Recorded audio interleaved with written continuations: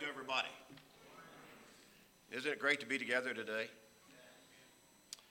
You know, even when it was snowing the other night, I still think, even though we may not like to have to deal with the difficulties that snow presents on the streets and on the sidewalks and the roads and all of that, and especially if your car is sitting out in it and then you got to scrape off or brush off and then scrape off ice and everything, it's still beautiful, isn't it?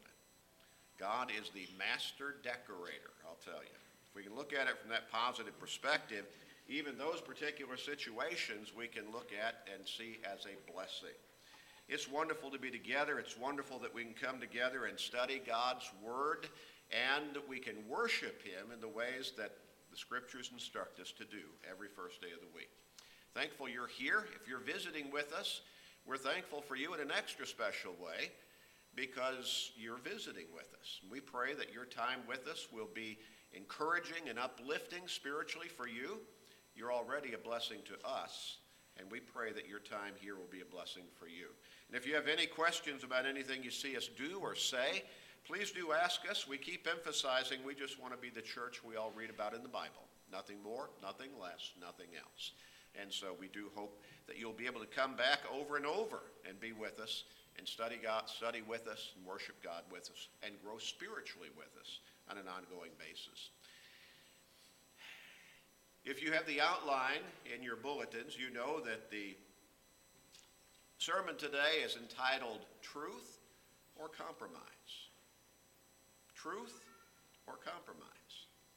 Well, it is said that compromise is the art of diplomacy.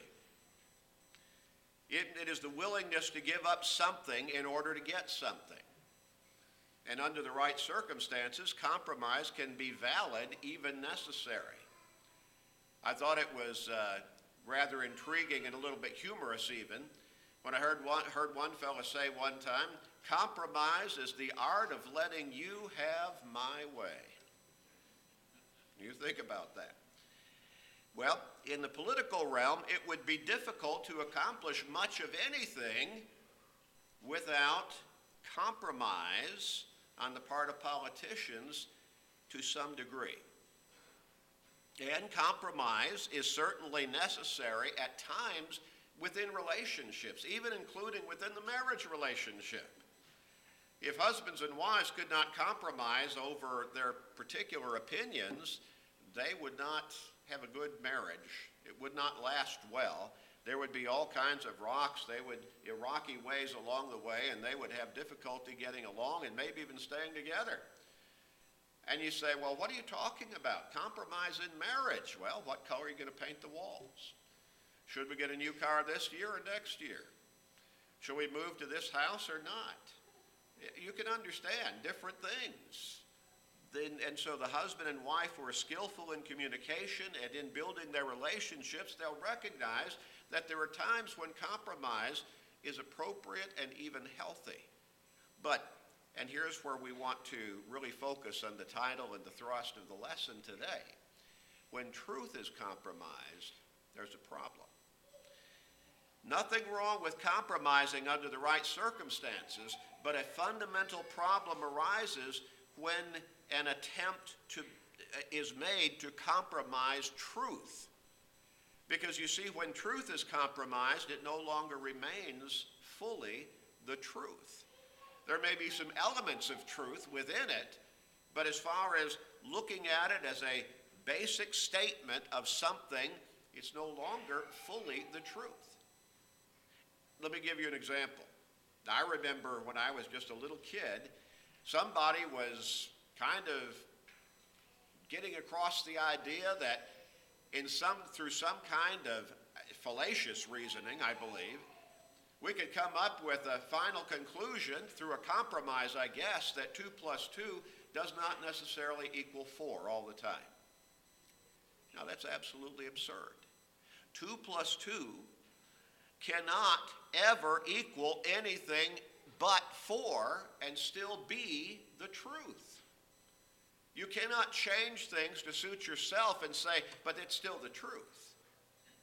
Once you compromise truth, it is no longer fully the truth, and you might say, when you really speak about it from an analytical perspective, you might say it is no longer the truth at all, because you have compromised the basic tenet of whatever it is that you're talking about. Now, nowhere is this danger more pronounced. Nowhere does it bear greater potential consequences than in the area of God's spiritual truth. We cannot compromise God's spiritual truth and have it still be God's truth.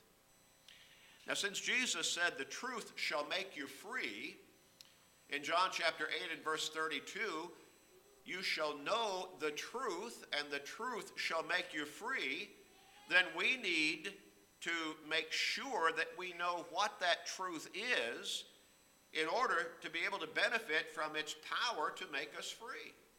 The Apostle Paul wrote in Ephesians chapter 1 and verse 13, in him you also trusted. Do you trust people who tell you lies? Do you trust people who compromise truth? Do you trust people who just speak in shades of truth? Or do you trust people who are outright truthful with you on a regular, consistent basis? Do you say, I know whatever they're telling me, it's the truth. As best they understand it, at least, it's the truth. And I can have confidence in their word. Well, Paul says, in him you also trusted after you heard the word of truth, the gospel of salvation. This book is the word of truth because it is God's book. God's word of truth. You remember on the night of his betrayal, Jesus prayed to the Father in John 17 and verse 17. We have it recorded, that particular point in his prayer. He said, sanctify them by your truth. Your word is truth. We can always trust God's word to be truth. Truthful. Always the truth, because it is God's word. Now, God's word cannot be compromised and still be his truth. We look at a number of passages of Scripture that basically go through the entire Bible, and they keep emphasizing this particular point. Deuteronomy chapter 4 and verse 2, you shall not add to the word which I command you, nor take from it, that you may keep the commandments of the Lord your God, which I command you. Do not add to God's word. Do not take from God's word. Joshua chapter 1 and verse 7. Only be strong and very courageous, that you may observe to do according to all the law which Moses my servant commanded you. God's word here speaking to us, or to the Israelites at that time. But the principle is what we want to gain from it. So that you may observe to do all the law which Moses my servant commanded you. Do not, and notice the very descriptive language here, do not turn from it to the right hand or to the left. In other words, don't get off the pathway of truth. It might conjure up in our minds or remind us what Jesus said in Matthew chapter 7, verses 13 and 14, when he talked about that narrow path, that straight gate, that narrow way which leads to life, and few there be who find it, he says, and he compared it to that broad way that leads to destruction, and many there are who go down that particular pathway through life. And the reason I think we can understand why that way toward heaven is straight and narrow is because it's the way of truth. And truth is narrow. Truth is narrow. Truth is not open to compromise and still remain being truth.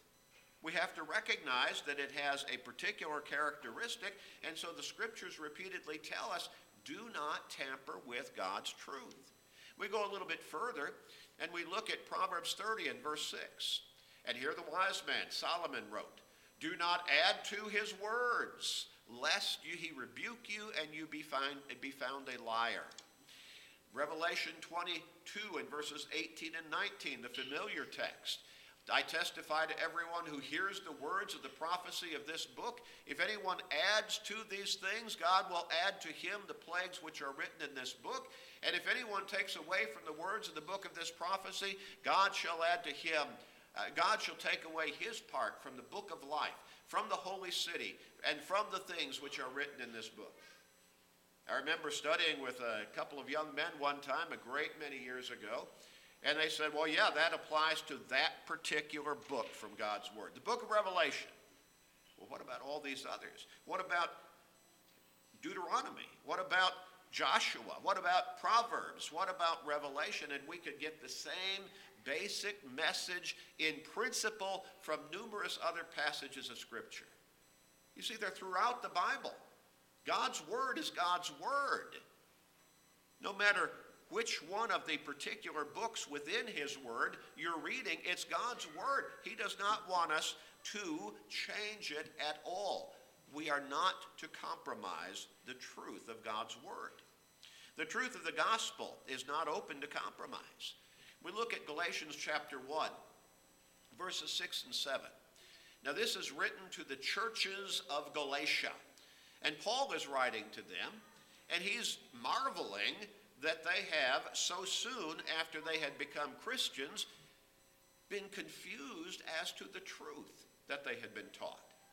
He says, beginning with verse 6, I marvel that you were turning away so soon from him who called you in the gospel of Christ, or in the grace of Christ, to a different gospel. To a different gospel. And then he says, which is not another. But there are some who trouble you and want to pervert the gospel of Christ. Now Paul is saying changing the gospel distorts it, perverts it. Now that's a pretty strong and descriptive word, perverting the gospel. And so he says you change it, you're distorting it, you're perverting it. In other words, it is no longer the true gospel. Now someone might say, well, it still talks about Jesus, and I believe in Jesus, but there's the message that Jesus brought that goes with believing in him. And so when you start changing any part of the rest of that message, it's no longer the true gospel of Jesus Christ. We look at verses 8 and 9, and you talk about judgment pronounced by the inspired writer, the Apostle Paul, upon those who would change the gospel message.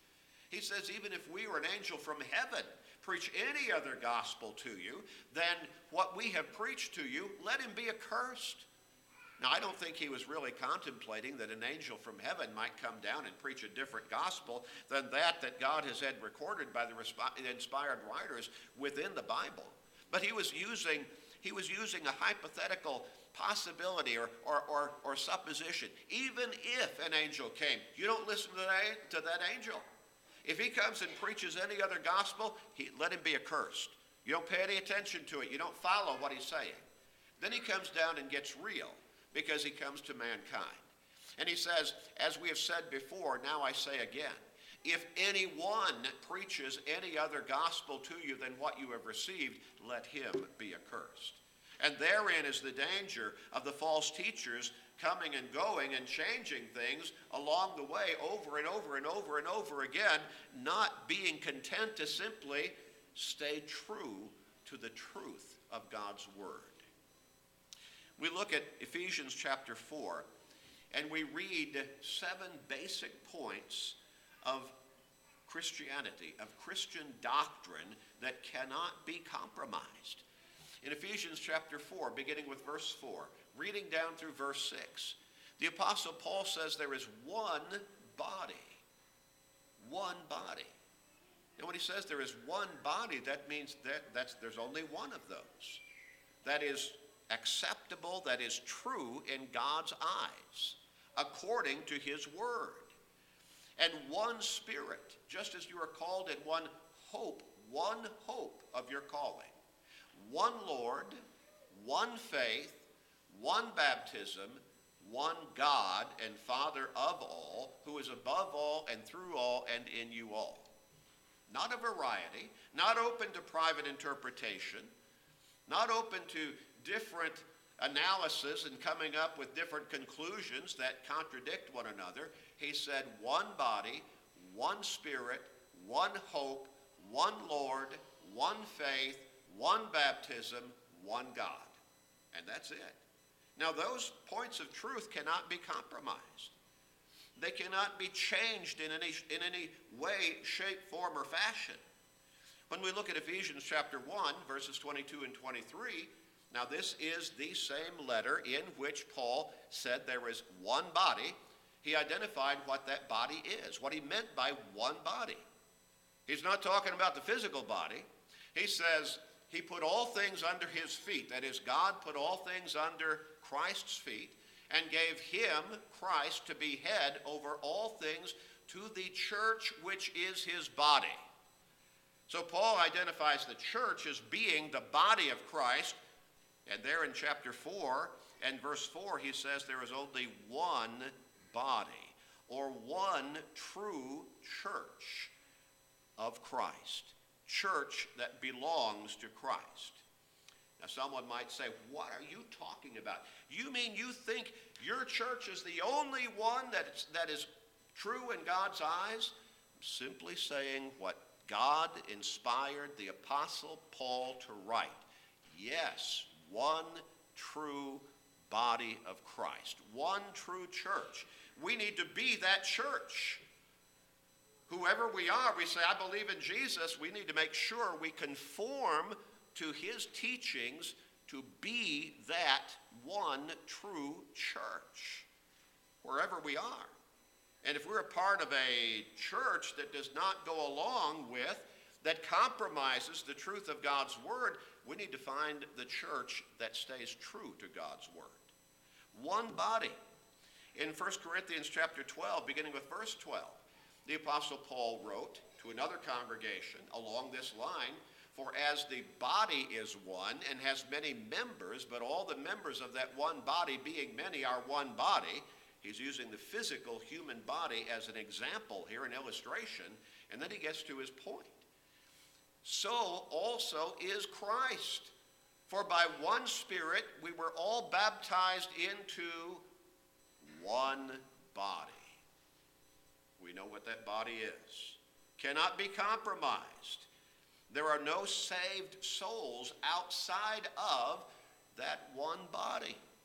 In Acts chapter 2 and verse 47, praising God and having favor with all the people, and the Lord himself added to the church daily those who were being saved.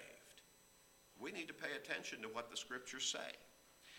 Again, the second point of basic Christian doctrine.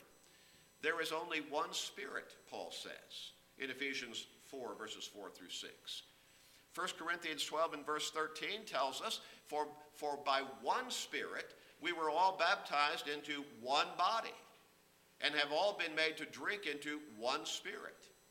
There are not a whole lot of Holy Spirits out there. One Spirit, one Holy Spirit. There's also only one hope for our calling to salvation. Jesus said, come to me, all you who labor and are heavy laden, and I will give you rest. Take my yoke upon you and learn from me, for I'm gentle and lowly in heart, and you will find rest for your souls. For my yoke is easy and my burden is light. Jesus is our only Savior, the only Savior. No, not just if I accept him and believe in him and I feel good about what Jesus said. He is mankind's only Savior. There is no other. Jesus brought the gospel message of salvation from the throne room in heaven to this earth, to humanity, through all generations. The Apostle Paul wrote in Romans 1 and verse 16, for I'm not ashamed of the gospel of Christ. It is the power of God unto salvation to everyone who believes, to the Jew first and also to the Greek. So Jesus brought us that one calling, which is the hope of our salvation, to come to him.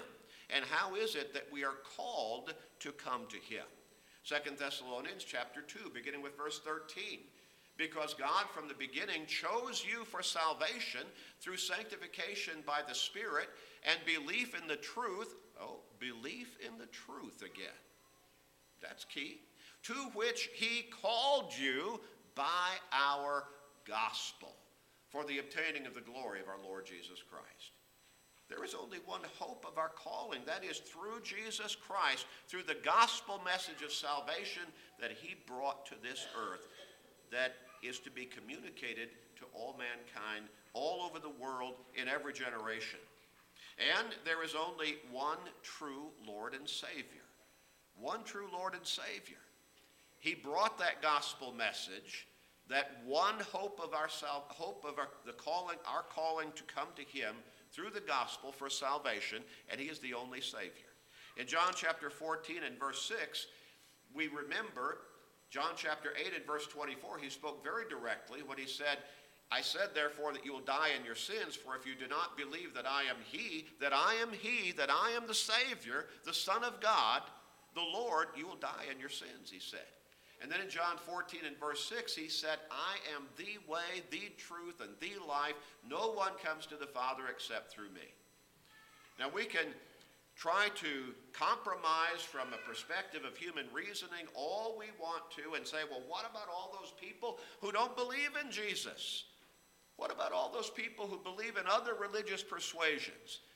Jesus said, no one comes to the Father except through me. Doesn't matter what part of the world we live in, doesn't matter how we've been brought up by mom and daddy, it doesn't matter what religious group we have always belonged to, there is no other Savior than Jesus Christ our Lord.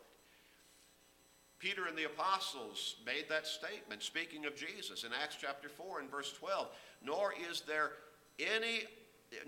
salvation in any other, for there is no other name under heaven given among men by which we must be saved. Now, he was speaking to people who did not believe in Jesus. They believed in God, but they did not believe in Jesus. He said, you're missing it. There's only one Savior. There's only one way to God for forgiveness and salvation. That is through the one Savior, Jesus Christ. There is only one faith, we read in Ephesians 4 and verses 4 through 6. In Philippians 1 and verse 27, Paul wrote, only let your conduct be worthy of the gospel of Christ, so that whether I come and see you or am absent, I may hear of your affairs, that you stand fast in one spirit, with one mind, striving together for the faith of the gospel. That gospel message is the center of our faith. God's word is the basis for our faith. That's where we come to understand what true faith is. Saving faith. The faith that God wants us to have. It's interesting that Jude wrote, only one chapter in that short letter from Jude, and he wrote in verse 3, Beloved, while I was very diligent to write to you concerning our common salvation, I found it necessary to write to you, exhorting you to contend earnestly for the faith which was once for all delivered to the saints. Now, once for all says there's no more additions coming to the faith. That basic body of doctrinal teaching that teaches us about Christianity and leads us to salvation and faithful living before our God. One body of doctrinal teachings on which Christian faith is based. And again, where do we go to get that? Romans 10 and verse 17, so then faith comes by hearing, and hearing by the word of God. God's word is truth, and truth is straight and narrow. One faith, and there is only one true baptism. Well, what about all those churches that sprinkle for baptism, or pour, or rub some water on a baby's forehead? One true baptism. That's what Paul said in Ephesians 4 in verses 4 through 6. There is one baptism. In Acts chapter 2 and verse 38, when Peter and the rest of the apostles were asked on Pentecost, what shall we do? They had had the gospel preached to them. What shall we do? Peter responded and said, Repent and let every one of you be baptized in the name of Jesus Christ for the remission of sins, and you shall receive the gift of the Holy Spirit. For the remission of sins. In Acts 22 and verse 16, that is exactly what Ananias, sent by our Lord himself to teach Saul of Tarsus, what he told Saul. Why are you waiting? Arise and be baptized and wash away your sins. Acts 22 and verse 16. And It is not incidental, but it is that through that particular act of surrender and obedience that we come into Christ and are saved. Jesus told the apostles, go into all the world, preach the gospel to every creature or to all creation. He who believes and is baptized will be saved. He who does not believe will be condemned. Now, a whole lot of people out there saying you don't have to be baptized to be saved. Jesus said he who believes and is baptized will be saved. He who does not believe will be condemned. Well, they say it doesn't say he who is not baptized will be condemned. It's the principle, the literary principle of synecdoche. The part stands for the whole. If a person has to believe and be baptized, if he does not believe, he's certainly not going to be baptized. The one goes with the other naturally. They're connected together. In fact, there's a coordinating conjunction. Who believes and is baptized shall be saved. Without the one, the other falls by the wayside naturally, automatically. In Galatians 3 and verse 27, as many of you as are baptized into Christ have put on Christ.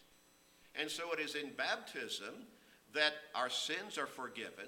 It is in baptism that we come to salvation in Christ. It is in baptism that we put on Christ, that we come into him. It's like he becomes a part of us and we become a part of him. There is only one true baptism. The word means plunge, dip, submerge, bury. And so it is immersion in water, at which point my sins are forgiven by the blood that Christ shed on the cross, and I come into Christ where salvation is found. Oh, how much we need to simply pay attention to the truth of God's word. And then finally, in Ephesians 4 and verses 4 through 6, Paul says there is only one God and Father of all. There is one true God, the creator of the universe, the world, and all life, including mankind. The very first verse in the scriptures, in the beginning, God created the heavens and the earth. God was there. God is there. In Malachi 2 and verse 10, have we not all one Father? Has not one God created us? Mark 12 and verse 32, so the scribe said to Jesus, well said, teacher, you have spoken the truth, for there is one God, and there is no other but he. Romans 3, beginning with verse 29, or is he the God of the Jews only? Is he not also the God of the Gentiles? Yes, of the Gentiles also. Now, most of the Gentiles in that day did not believe in God. Most of them probably did not even know about God. That did not change the fact, did not change the truth that he is God, the only God. And so, yes, of the Gentiles also, since there is one God who will justify the circumcised by faith and the uncircumcised through faith. One God. 1 Corinthians 8 and verse 4, therefore concerning the eating of things offered to idols, we know that an idol is nothing in the world. A statue, an image, a carving. It's nothing but whatever that is made out of. It's not God. It's not deity. It has no life to it. And that there is no other God but one. One God. In Galatians 3 and verse 20, now a mediator does not mediate for one only, but God is one. And then 1 Timothy chapter 2 and verse 5, for there is one God and one mediator between God and men, the man Christ Jesus. There can be no compromising on these basic points of Christian doctrine. We need to understand them. We need to embrace them. We need to live by them, including where we need to be obedient to their teachings. Truth or compromise? We want to have things so often our way, and so we'll try to compromise in our minds truth. Well, again, when you do that, it no longer stays to be truth because it's changed. It's changed. When the doctrinal teachings of God's Word are compromised, they cease to be the truth communicated by God through His Word. Now remember, He's not sending us any new doctrine by revelation.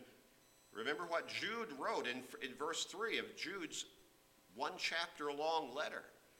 The faith which has once for all been delivered. No new truth along this line coming. Truth or compromise. To be made free from the condemnation of sin, we must simply accept God's truth. We must simply obey God's true teachings as He has communicated to us through His word of truth. Remember what Paul encouraged Timothy, and really the instruction is to all of us? Be diligent to present yourselves approved to God, a worker who does not need to be ashamed, rightly dividing the word of truth. God's word. God's word cannot be compromised and still be God's truth. Cannot be done. That is a principle that is hard and fast. Truth is truth. And when you change the truth, it is no longer the truth.